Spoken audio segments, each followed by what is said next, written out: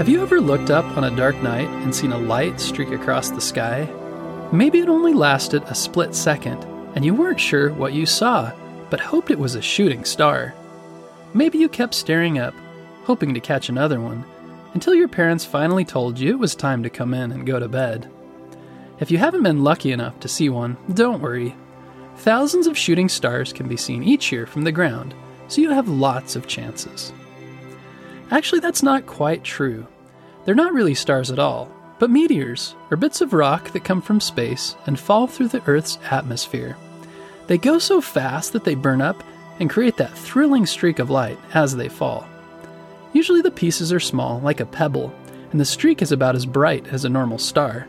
But sometimes, if the rock is bigger, it's much brighter. If it's very bright, it's called a fireball. Most meteors burn up high above the Earth, but about 3,000 fall all the way to Earth every year. When this happens, it's called a meteorite. Most meteorites land in the ocean, so you don't need to worry about them. Occasionally, meteorites have crashed into cars or houses, but it's extremely rare for one to hit a person. In fact, only one person in recorded history was ever hit by a meteorite. Her name is Anne Hodges, and the only injury she had was a bruise on her leg.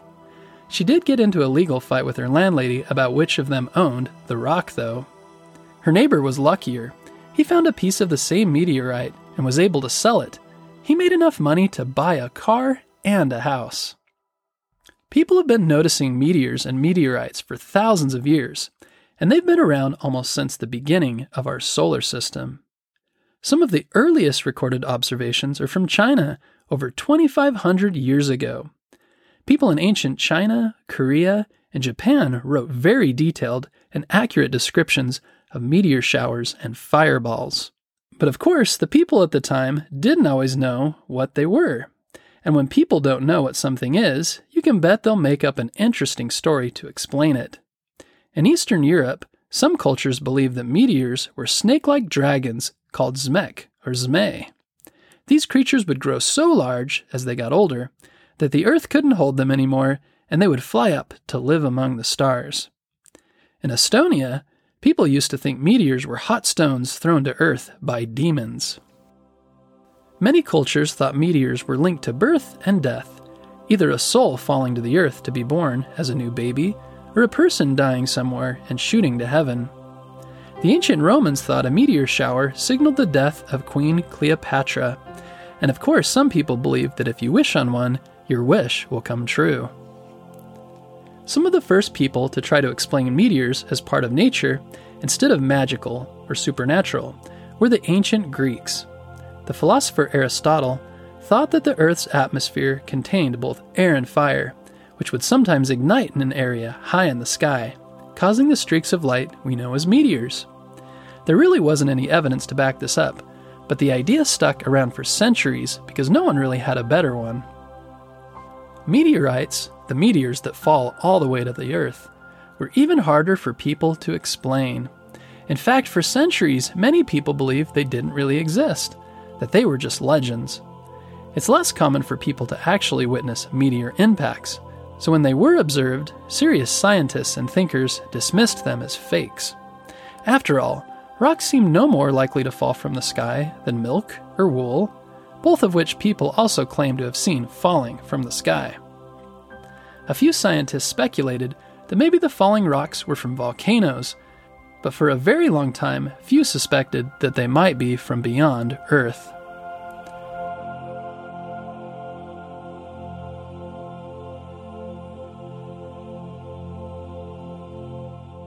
Our knowledge of both meteors and meteorites finally began to improve in the 18th century.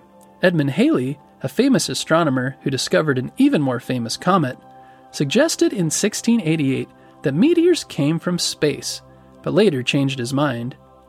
Other scientists around this time exploring the idea measured the height and speed of meteors, and finding they were too high and too fast to have come from Earth's surface or even atmosphere. They didn't manage to convince many people, but they were slowly chipping away at Aristotle's ideas, which were now over 2,000 years old.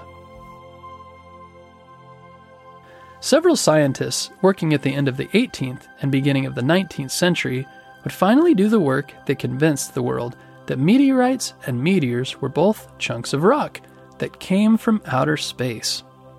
In 1791, Ernst Chladni, a German physicist, first heard from a friend about a fireball seen in the sky. Chladni was captivated by the account and began to research other stories about rocks falling from the sky. Remember, at this time, many people dismissed the idea of rocks falling from the sky as superstition or legend.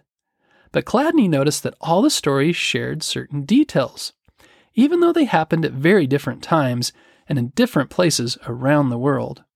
This made Chladni think that they couldn't have been made up. They were just too similar. Chladni wrote about his ideas, saying that he suspected the rocks people had seen were from outside Earth's atmosphere or outer space. He even proposed that they were left over from the process that formed the planets in our solar system, which is true. But people still didn't believe him. Even the friend who told him about the fireball was doubtful.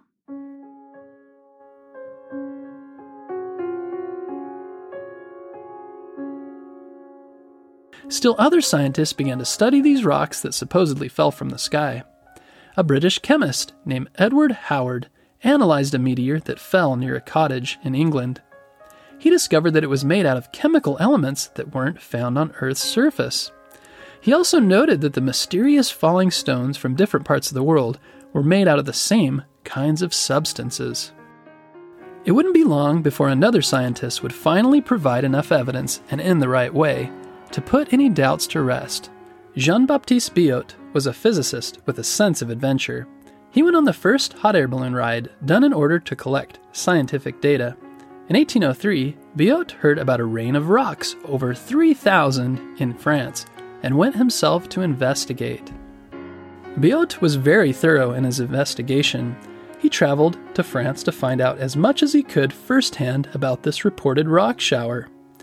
Just like Edward Howard, Biot noticed that these rocks were made out of very different minerals than other rocks in the area, and they weren't like volcanic rocks either. He studied other meteorites and noticed that they all had more in common with each other than with other rocks in the regions where they were found. Biot, unlike Chladni, also interviewed many eyewitnesses to the fireball and rock shower. Finally, he wrote an exciting piece about the event. This time, both the scientific community and popular media took notice. He said that his research was motivated not by jealous rivalry, but by the noble love of truth.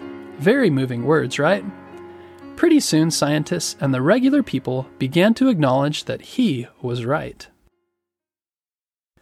Since the early 19th century, scientists have learned a lot more about meteors and meteor showers. An American scientist named Denison Olmsted observed a meteor shower in November 1833, which he described as more extensive and magnificent than any similar one hitherto recorded. Olmsted began to study meteors as a result of this memorable experience. He showed that some meteor showers, including the ones he observed, happen on a regular schedule and can be predicted. The one he saw is now called the Leonids meteor shower, and you can see it every November. Plus, there are several others throughout the year. Olmsted also suggested that these showers are caused by comets.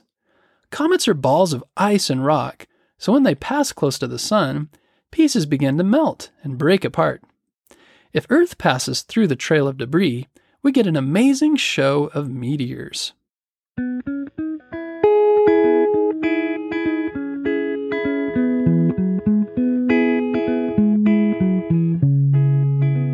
If you ever get the chance, you should definitely try to see a meteor shower someday.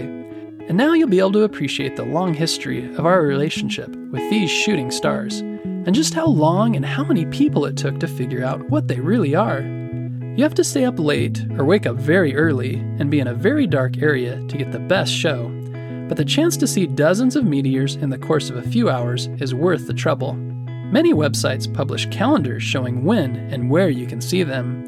Until then, you can look out your window for a few minutes each night and appreciate the moon, stars, and planets, and maybe, just maybe, you'll catch a streak of light in the corner of your eye. Don't forget to make a wish, just in case. Thanks for listening to this episode about meteors, and And be sure to tune in next week for a new episode.